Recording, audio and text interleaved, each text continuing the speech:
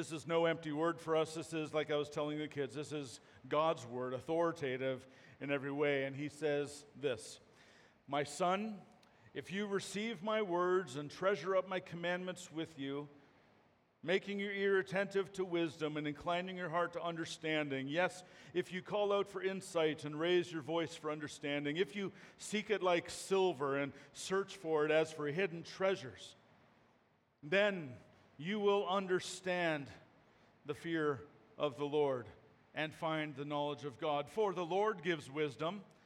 From his mouth come knowledge and understanding. He stores up sound wisdom for the upright. He is a shield to those who walk in integrity, guarding the paths of justice and watching over the way of his saints. And if you do all these things, then you will understand righteousness and justice and equity, every good path. For wisdom will come into your heart, and knowledge will be pleasant to your soul. Discretion will watch over you. Understanding will guard you, delivering you from the way of evil, from men of perverted speech, who forsake the paths of uprightness, to walk in the ways of darkness, who rejoice in doing evil and delight in the perverseness of evil, men whose paths are crooked and who are devious in the ways. And so you will also be delivered from the forbidden woman, from the adulteress with her smooth words, who forsakes the companion of her youth and forgets the covenant of her God. For her house sinks down to death, and her paths to the departed. None who go to her come back, nor do they regain the paths of life. And so you will walk in the way of the good, and keep to the paths of the righteous. For the upright will inhabit the land, and those with integrity will remain in it, but the wicked will be cut off from the land, and the treacherous will be rooted out of it. That's the word of God to us this morning. You can be seated. The book of Proverbs, as all of Scripture, while giving us a lot to think about, a lot of specific details in Proverbs, it's not primarily meant to simply make us better people, more moral, wiser in our eyes or the eyes of others around us. This book is written that we might know God and experience real life. Do you believe that? That's just a foundational question this morning. This book is not simply a rule book. It is a book that God has written so that we might know him and experience real life in him. Real contentment, real peace, real hope, real purpose, real meaning amid a life that is filled with all sorts of threats working against all of that. This book tells us the life that is at the core of a heart of godly wisdom that understands that we exist to honor and glorify God and enjoy him forever, to enjoy the one who loves us so deeply, so eternally, so infinitely. He loves us. He really, truly does. To know that God, no matter what you're going through, no matter what the situation, no matter how happy you are, no matter how sad you are, no matter how depressed you are, no matter how anxious you are, the God of the Bible that we are being introduced to again and again and again, Sunday after Sunday, every time we open this book, is the God who gives real life, real joy, real contentment amid all of the significant sorrows that we face. It's a life that is real, wonderful, and glorious, victorious. We are in a theological sphere of those who tend to look at Puritans, and we love the Puritans, and they seem like sometimes we'll look at them and they just seem dour, they seem sad, they seem depressed, they seem like they're never quite making it. It's not really victorious, but really deep down in their lives and deep down in the lives of people who really long for God are people who have found this real life, a real Savior, a real contentment, and they love the Word of God. The question is, do you really want to know a life of freedom and joy? I know the answer in each one of our hearts is, well, yeah. I want to know a life of peace. I want to know a life of contentment. I want to know a life of real rest. Don't you, moms? Real rest. People who are anxious here in this room, real rest, freedom from anxieties and hope and joy. Do you believe, even for a moment, that we have come today to a chapter that speaks to us of this kind of life that we really, truly can have? Or do we come just kind of thinking, well, we're just going to listen to a guy talk, a guy that we haven't seen for 12 weeks, and he's just going to talk about some stuff and then we'll walk away? Or do you look at Proverbs 2, or any time we open God's Word, do you look at it and say, oh, give me this life. I need this life. We come to this chapter and we find no secret knowledge that one must kind of dive in and kind of try to understand. Like every third letter, adds up to something, and it makes some sort of secret thing that someone might know. No list of 20 application points for successful living. We don't have to dig and know the biblical languages or understand the Eastern culture that this was written in. We come face to face with a simple conversation between a father and a son. Just like a conversation that you would have with your son or your daughter. We come face to face with that about how he's telling his son that he can take hold of real life that knows no end. This morning I want us to consider three things together. First, we're kind of going to turn this text a little inside out, and I want to look specifically first at the fact that there are many problems that we face that threaten the wonderful life that we long for. And then I want to move to the second point, and that is that there are many promises that were given to save us from those problems. And then thirdly, and finally, there is the last point, that there is a provision for us to take hold of these promises and truly experience the real life that God's Word holds out to us. So first, let's consider, a negative kind of way, but a realistic kind of way, that the fact that there are many problems we face in life that threaten the wonderful life we long for. They threaten to undo us, is the way a song might say it. We feel those threats regularly, don't we? If you're like me, the first thing you might have thought about as being a problem in my life is outside of myself, is more like in the culture or more other people, threatens the wonderful life that we long for, maybe circumstances in our lives or whatever. But the first issue that I want to speak of this morning is the foundational problem of not truly knowing God. That danger, that threat is alive at work in me this morning and in each one of us, of truly not knowing God. To know God truly is to believe in Him, to believe on Him, to trust Him, to rejoice in Him, and to be absolutely in a fearful kind of wonder that the holy Creator, the perfect Creator, loves us and wants to have an intimate relationship with us and intends to do so. To know God is to know the deepest of loves. To know God is to know that He sings over you and takes pleasure in you and is committed to you. To know God is the greatest of joys. To know God truly is to know the most lasting contentment and satisfaction and rest in one's life. That's what it really means to know God. To know God truly is to trust His Word, to trust His speech, to trust His promises, to believe what He says on account of who He is, and to walk in glad obedience to Him. That's to know God. It's not just a cognitive thing. It's not just knowing about God. It is knowing Him. It's an intimate kind of word, to really know Him and experience Him by way of following Him and trusting Him. And yet, do we who long for real life, who have professed to know Him and have faith in Him, not regularly choose to not believe the God who loves us? Yesterday, for me. This morning, for me. Let's be real.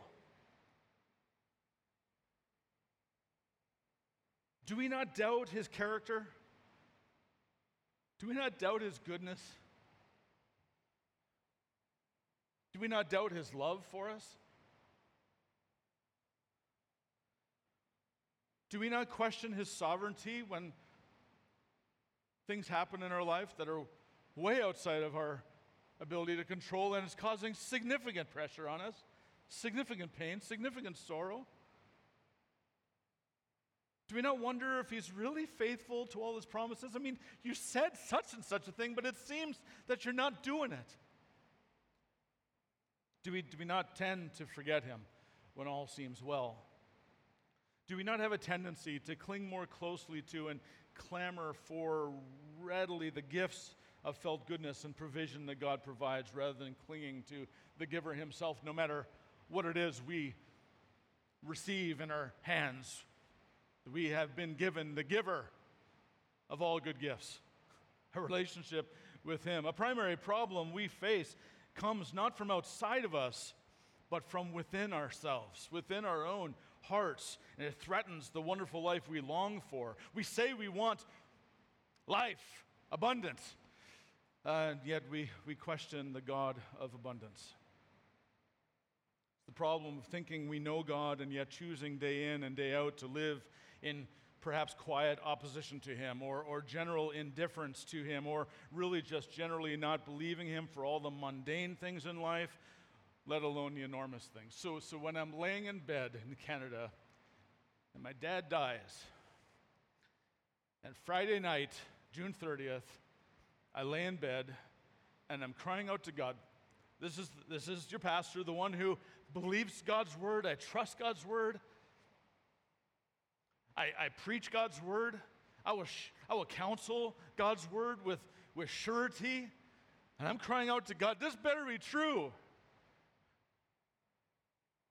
This eternity thing, this gospel, this hope in Christ, this better be true, because it's the only thing that's going to get me through this. And it's the only thing that's going to get each one of us through anything. This reality. Is it true? This is especially true for those who've grown up Christian. Because you know the church answers. Been in church a long time.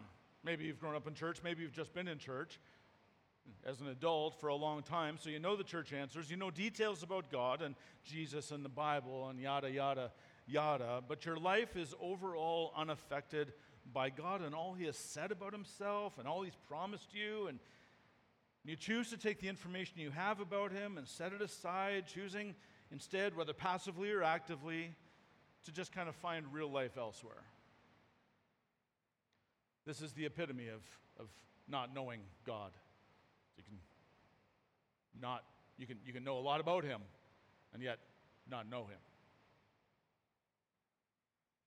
And it's the primary problem that each of us face. The primary problem is not out there. The primary problem is right here.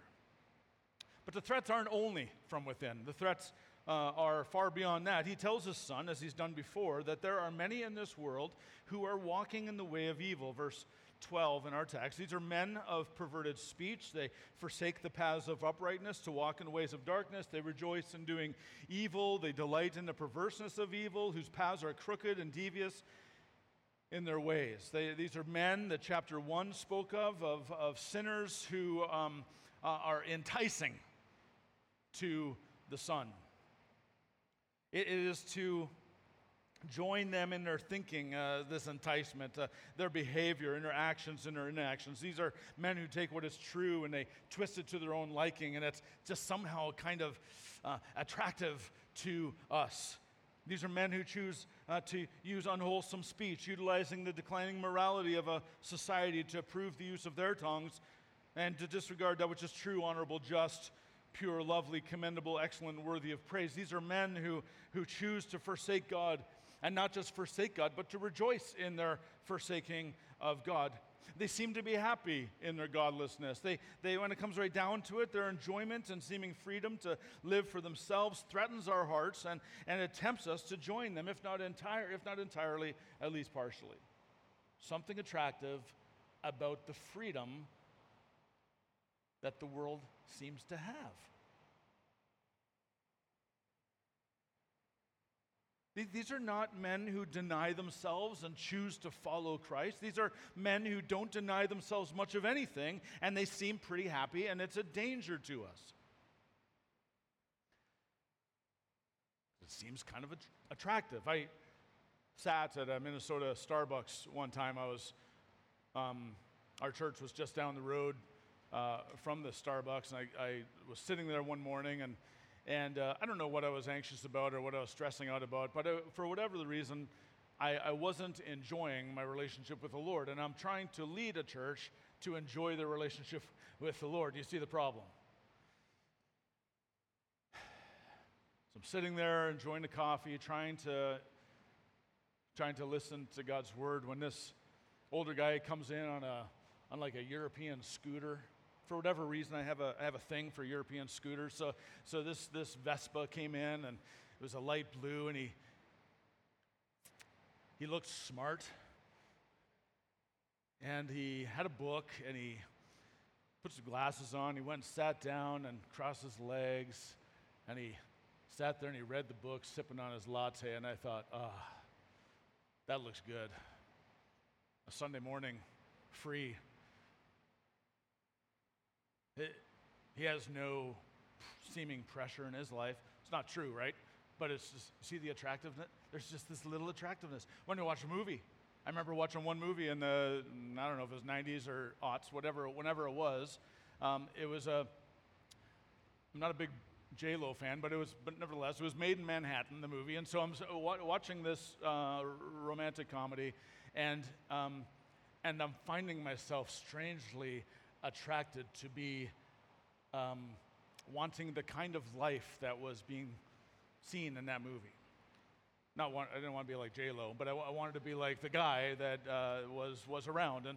And he just seemed free, just seemed to enjoy life in New York City, and it appealed to me. This is the kind of thing that's a threat to my soul, and it's a threat to us. The father tells the son of the danger of the woman who tempts so powerfully with her smooth words and sexual attraction, along with the life of forsaking God and the covenant of her God. The danger of this woman is real and tempts many a person to leave the God they say they love, all for the fleeting satisfaction of soft or hardcore pornography, lust-filled thoughts at the workplace, flirting at school, watching titillating entertainment on social media or wherever. But these men of perverted speech and this adulteress with smooth words are dangerous for the son and dangerous for you and I today, threatening, really truly threatening the real life that we long for. And is ours for the taking. And the devious and destruction nature of their enticement leads many a man or woman to death, to a place from where the Father says there's no return. And make no mistake, the differentiation of the genders in Proverbs 2 is not limited to a male and a female doing certain things. It's a crossover galore. It just doesn't matter. It can be switched around in whatever way you want. How is it they threaten this wonderful life we long for? Well, slowly, as we listen to the enticements of the world, as I was speaking about, we will ever so slowly and ever so imperceptibly begin to find ourselves walking in the counsel of the wicked. Psalm 1, standing in the way of sinners, sitting in the seat of scoffers. Perhaps we begin to think and act like those we're spending all of our time watching or listening to. Begin to sound kind of like those people. Perhaps we become filled with anxiety and fear and anger and resentment, or we choose to escape to some sort of virtual reality online and look for satisfaction there and the joy of contentment and rest and peace, the wonderful life that we are longing for, really longing for, and made for, begins to seem like a distant memory that really holds no sway in the decisions of each day. That's the dangerous and devastating trajectory and path that the Apostle Paul speaks of in Romans 1 when he says, "For although they knew God," this is speaking about people who made on this planet, though they knew God, they did not honor him as God or give thanks to him, but they became futile in their thinking, and their foolish hearts were darkened. Claiming to be wise, they became fools. Remember Dan's first message of the Lady Folly and where's Beth?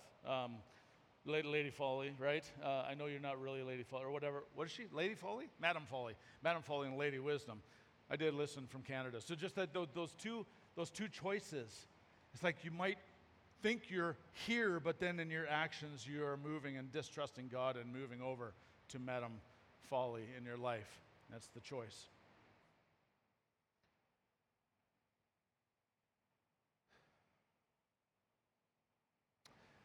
The reality is sometimes we think that that passage in Romans 1 of talking about, although they knew God, they didn't honor him as God, and they claimed to be wise, they became fools. We kind of look out saying, that's what the world's like. But that can be alive in the church. This is the threat facing you and I, says the Father in his text. But that's not all he wants to say, right? Let's leave the threats. The threats are those in the text, and we could go on with more threats, but the threats are many. But there are many promises we are given to save us from those problems that threaten us. Point 2. The Father in the text tells us, the Son, that there's a way, Son, to understand the fear of the Lord and to know wisdom. We're told in verse 5 that we can understand the fear of the Lord, and if the fear of the Lord is the beginning of wisdom, as we've already been taught, then we can know true wisdom. I was thinking about this morning, that as we'll get to in a moment, I often will encourage people to pray for wisdom. James 1, right? Pray. If you're needing wisdom, well, go after it in prayer. God promises you will receive wisdom. Well, in this case, he's saying, hey, look, there's a way to understand the fear of the Lord. And he's going to get to the fact that he's not going to be talking about praying specifically. He's going to be talking about this book in front of us. It's a promise to really understand the fear of the Lord, to really then have the foundation of wisdom in our life. That is the reality, and it's an amazing promise. The Father goes on to say that there is a way to find the knowledge of God and to know absolute satisfaction in knowing him. As I've been talking about, not just knowing him in the mind, but knowing him in your heart, experiencing real satisfaction, to not just, again, know details regarding him, but to know him experientially, to know him truthfully and satisfyingly. To know him is to love him, and to know you are loved by him. Job said this in Job 42. He says, he was, according to the text, he was the most righteous man on the planet. And he says this to God, I had heard of you by the hearing of the ear, but now my eye sees you. I want that. Oh, I want to know. I want to know him. I want to see him. And seeing God is clearly knowing life abundantly. Wouldn't it be? What a promise that is. The Father goes on to say that there's a way to understand true righteousness, justice, and equity. Rather than being enticed by all sorts of crookedness, you'll be able to discern what is right from wrong, walk in his ways that brings life. Another promise is that God stores up wisdom for the upright. The Father tells the Son that there is a way to have a taste for the knowledge of God, that the words of God would be pleasant to our soul, to taste and see that the Lord is good, to know that his love endures forever. What a promise. The Father tells the Son, amid all the dangers that are facing him, there's a way to know true protection from every potential enemy.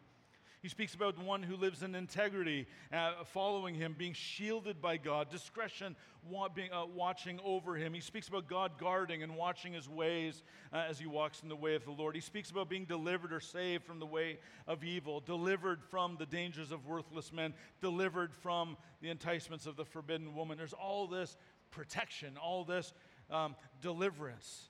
In essence, the Father is telling his Son what Paul would say to the Corinthian church, who had their fair share of worthless men and enticing women. He says this, no temptation has taken you, but that which is common to man. God is faithful, and he will not let you be tempted beyond your ability, but will, with the temptation, also provide the way of escape that you may be able to endure it. You hear the protection and the guidance and the deliverance that's there. Oh my, these promises are one after another. So many wonderful promises of finding and enjoying real life in the face of so much opposition. We feel all the opposition. We know all the opposition, or at least we are aware sometimes of a portion of the opposition. And yet God is lathering on all these promises to us. These are God's promises. It seems as though we would ask the question, can I truly have victory over that sin with which I so easily get entangled? Can I truly know peace amid all the temptations towards anxiety and fear?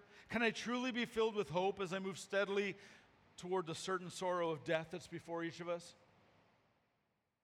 It sounds a bit too good to be true. But all these promises, and every promise we see in this book, God's promises,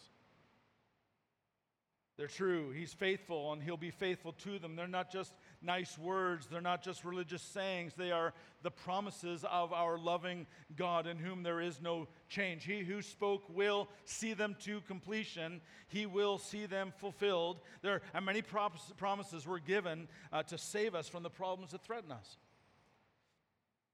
But when we go back to the beginning of the chapter, what we see is that all these promises are conditional.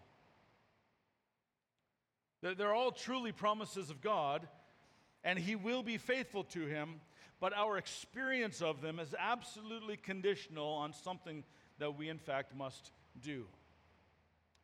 Consider the first 4 verses with me. He says, "My son, if you receive my words, treasure up my commandments with you, make your ear attentive to wisdom and incline your heart to understanding. Yes, if you call out for insight and raise your voice for understanding, if you seek it like silver and search for it as for hidden treasures, then." These promises. How do we take hold of these promises? What must we do to take hold of the real life that's being offered? Well, there's one provision for us to take hold of these promises and experience the real life we long for. Third point and final. The Father tells his Son that all these promises of life are his for certain if you will receive my words. There it is. If you will receive my words. One thing, not a long list of rules to memorize and strive to live by with the constant threat of failure and shame crowding real life out. One thing.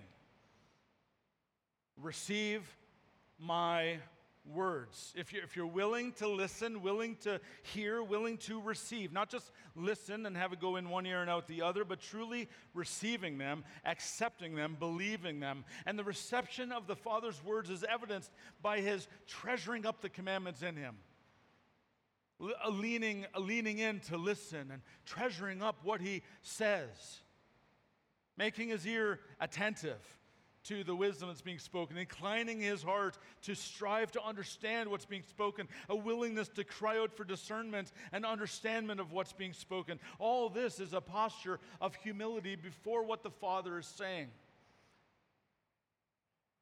Trusting what's being said, accepting what's being said, believing what's being said, listening to it, leaning in to hear, leaning in to see, leaning in to learn, knowing that all these promises of wisdom and understanding and protections and real contentment, real joy, real peace in this life and the life to come will be realized.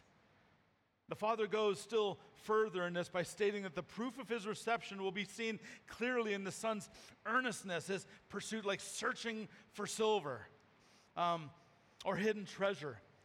All in all, the conditions for receiving all the promises of real life being described is kind of like a desperation and eagerness to truly know what wisdom is and to know this real wonderful life that's being promised by God. It's an earnestness. It's this hunger.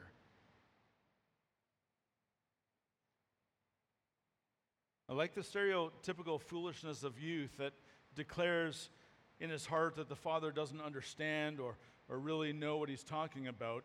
Left to ourselves, of course, our tendency is a lot the same. We look elsewhere. We cry out in the wrong direction. We close our ears to what we need to hear. Think about the first temptation that got Eve. Well, not necessarily the first temptation, but the first question that the enemy asked her. Did God really say? Same thing. The same temptation, the same question, the same thing that threatens us. And so did God really say? Well, yes, he did, as it turns out. And I believe, and I trust, and I lean in. And so the Father pleads with the Son in patience, even though like there's not a negative sense about his Son in this text. He's just warning him. He's saying, look, Son, receive my words because they are life. Because they're life. You're looking for life? Well, my words are life. My words are life. I promise you they are life. This is the plea of a godly Father to his Son. And this is the plea of our Heavenly Father to you and I this morning. It's as though he is saying through Solomon this morning to you and I, receive my words. Moses told the people of Israel generations earlier, after he spent considerable time sharing a song with them about all of God's redemptive work and his greatness and his glory. He said this in chapter 32 of Deuteronomy. He says, take to heart all the words by which I am warning you today, that you may command them to your children, that they may be careful to do all the words of this law, for it is no empty word for you, but it is your very life. And by this word you shall live long in the land that you are going over the Jordan to possess. Your very life. Well, what is this word that is our very life? What are the words we're to receive and treasure up, making our ears attentive to and inclining our heart towards, calling out for insight, raising our voice for understanding, seeking for it like silver, searching it out as for hidden treasure? What is this word? Well, Psalm 19 says this, the law of the Lord is perfect, reviving the soul. The testimony of the Lord is sure, making wise the simple. The precepts of the Lord are right, rejoicing the heart. The commandment of the Lord is pure, enlightening the eyes. The fear of the Lord is clean, enduring forever. The rules of the Lord are true and righteous altogether. More to be desired are they than gold, even much fine gold, sweeter also than honey and drippings of the honeycomb. Moreover, by them is your servant warned. In keeping them, there is what? Great reward, real life. Life that we are hungering for, life that we need to feel amid our sorrows and amid our difficulties and amid our weariness. And so do you want to know God? Really know him and live in the good of knowing him, being given godly wisdom, enjoying real life with your Creator, and your Creator loves you. Oh man, your Creator loves you. He wants a relationship with you. Well, jumping ahead, he's gone before, and he has made a way for you to know his love. His posture towards you is one of welcoming and inviting and saying, I love you. Come to me, you who are weary and heavy laden. I will give you rest. Hear the promise there. So being given godly wisdom and enjoying that real life with the Creator, having a real and vibrant understanding of the grace and mercy of God that you've been given, an ever-growing understanding of the depths of his real deep love for you, do you want to know that? True satisfaction, knowing and walking in the path of righteousness, knowing justice and equality, experiencing the pleasures of his word instead of just empty words on a page, knowing the pleasure in your soul rather than just seeing them as dull and lifeless, experiencing protection and deliverance from the perversions and enticements of our flesh, the world around us, and the devil. And on top of that, being given the assurance of eternal life. Well, it's not the application in this chapter and the whole of Scripture, whether the words of Moses, David, Solomon, any number of prophets, Jesus, Paul, Peter, John, is it not to be a people who incline our hearts to the Word of God? Hearing the Word of God and walking in obedience to what you hear, lest you deceive yourselves, what James speaks about. Listening eagerly, being involved in Bible studies, listening as you read and meditate and memorize the Word of God, applying your heart to understanding, crying out to God for understanding, calling out for insight, knowing that it's ultimately the Lord who will be the one who opens our eyes, because it's God in this text who's the one who gives the wisdom. He's the one who gives the understanding. And so we pray to him in that way, knowing that he will open our eyes to see the beauty of his word. Verse 6, for from him and him alone comes knowledge and understanding. You think about your parenting for a moment. Consider that these words spoken by the Father to the Son are words of life, not simply some commands or demands that are meant to be heeded. Consider how you as parents might have the Word of God living actively in your own life. And you finding real life in the Word. And then bestowing that on your child. Offering him something attractive as God does you in the Word. This Word is breathed out by God, and it's useful for teaching, isn't it? Useful for reproof and correction and training in righteousness. 2 Timothy 3:16. This isn't the kind of... Through the years of pastoral ministry, I've seen a number of things. And I've seen God's Word used as a hammer in marriages and in families and in the church. 100% time causing destruction. The Word of God is not a hammer. The Word of God is life. The Word of God is rest. The Word of God points to the one who is merciful, slow to anger, and abounding in steadfast love. Truly knowing God as He describes Himself in this book, interacting with your child in the same way, it's attractive. Appealing to him or her by the mercies of God like you have been appealed to. Romans 12:1, I appeal to you, brothers, by the mercies of God, that you present your bodies a living sacrifice. And you pray, don't you, as parents, that your kids will listen to not just you as the parent, but that they would listen to the Heavenly Father, the one that you direct them to in the book.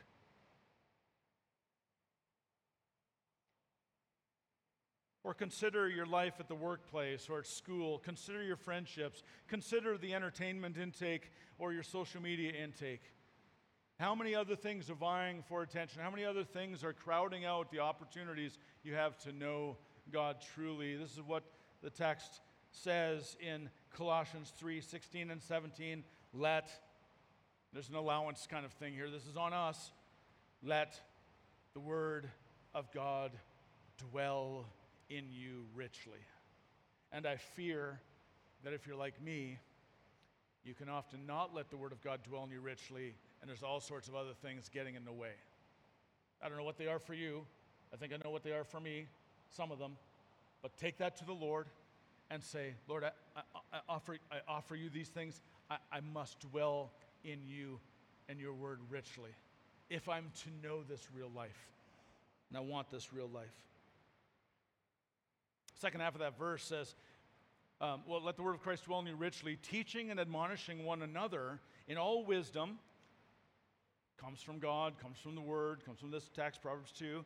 Singing psalms and hymns and spiritual songs, what we do together, whether in small groups or whether we do this on a Wednesday night or Sunday mornings, we're singing together, encouraging each other with thankfulness in our hearts to God. Whatever we do in work or deed, we do everything in the name of the Lord Jesus, giving thanks to God the Father through Him. Do you see that the application here is not, hey, I know your life is full, so just take like a minute or two every day and try to open up God's Word. The application also is not, get up at 4 a.m, young mom with kids, spend 2 hours before the day starts, before your kids wake up, so that you're tired actually when they're wide awake, and it's not that kind of thing either. I don't know what it is for you in your specific situation to let the Word of God dwell richly in you. The point of the passage is simply, life is in this book, in the God of this book, and so what are you going to do? What am I going to do to get this in? To have this feeding my soul? I don't know what it is.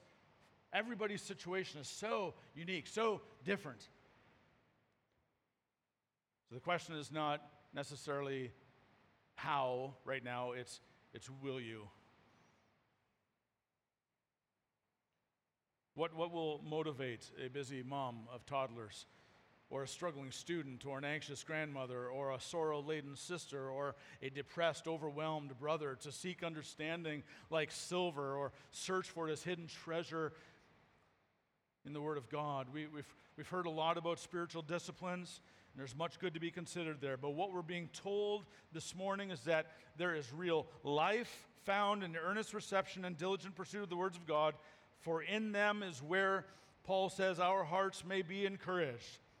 And we are knit together in love to reach all the full riches of full assurance of understanding and the knowledge of God's mystery, which is Christ, in whom are hidden all treasures of wisdom and knowledge. Far from a legalistic, moralistic set of rules to read and try to live by and force people to follow, is the word we are to receive, meant to be a life of freedom and joy unspeakable, the rest unassailable, even amid fiery trials, because the Christian's compass is fixed on the victorious and wonderful life of trusting Jesus Christ, his life, his death, his resurrection and ascension, and his one day, his return. All the promises, the Bible says, of God are yes and amen in Jesus. And all these promises are found in the Word of God for us. So may we know them. Turn to, or you'll see it up on the screen, I think, John chapter 1. Verses 12, 13, listen to this. But to all who did receive Jesus, who believed in his name, he gave the right to become what? What joy is there here? A child of God, who were born not of blood, nor of the will of flesh, nor of the will of man, but of God. And then Paul, speaking to the church in Galatia, they're trying to add all sorts of things to this basic gospel. He says, look, you are no longer a slave, but you're a son. And if a son, well, then you're an heir with God, or through God. And then Paul in Ephesians 1, in him, this is truth, this is a promise, and this is truth. In him we have obtained an inheritance, having been predestined according to the purpose of him who works all things according to the counsel of will, so that we who are the first to hope in Christ might be to the praise of his glory. In him you also, when you heard the word of truth, the gospel of your salvation, and you believed in him, you received his word. You were sealed with the promised Holy Spirit, who is the guarantee of our inheritance until we acquire possession of it to the praise of his glory. So when we're not inclining our heart to him, I say those things because what's going to motivate us, no matter what situation we're in, is it if real, vibrant, peace-soaked, hope-inducing life not motivating?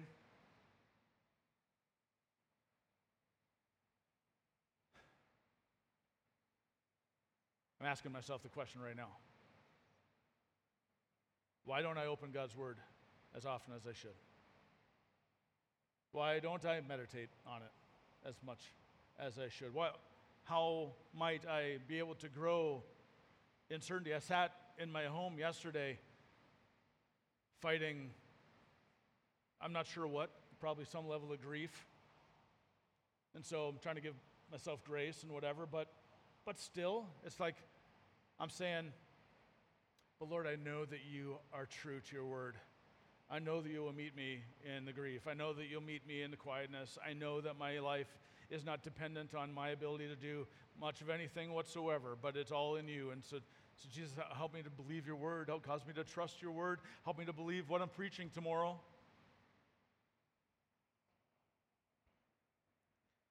So when we're not inclining our heart towards him, when we're struggling to find time or take the time, we can pray prayers like this.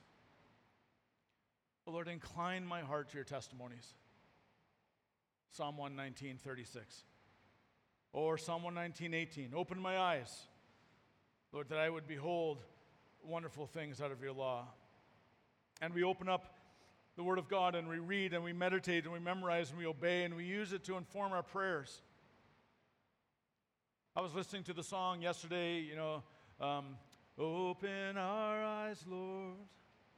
We want to see Jesus, to reach out and touch him, and say that we love him. Open my ears, Lord, Help us to listen. Open my eyes, Lord. I want to see Jesus. Simple Maranatha song from like 1745 or something, long time ago. But that's a prayer. So we open up the Word of God and we read. And I encourage you this week to go to Psalm 119. It's broken up into 21 sections. One of the sections is together, but so 3 weeks. Take a section each day, the first letter, Aleph. Take that section, meditate on it, pray through it, ask God to do that same thing to you, to pray the prayers of the psalmist. That's tomorrow. Tuesday, do the second, third, and Wednesday, and on for the next 3 weeks. And let's expect God to move in our hearts. The question is, will you receive His word, treasure up His commands? And I pray that each of us do just that, so that we might take up in our hands, in our hearts, the very real life that is ours in Christ.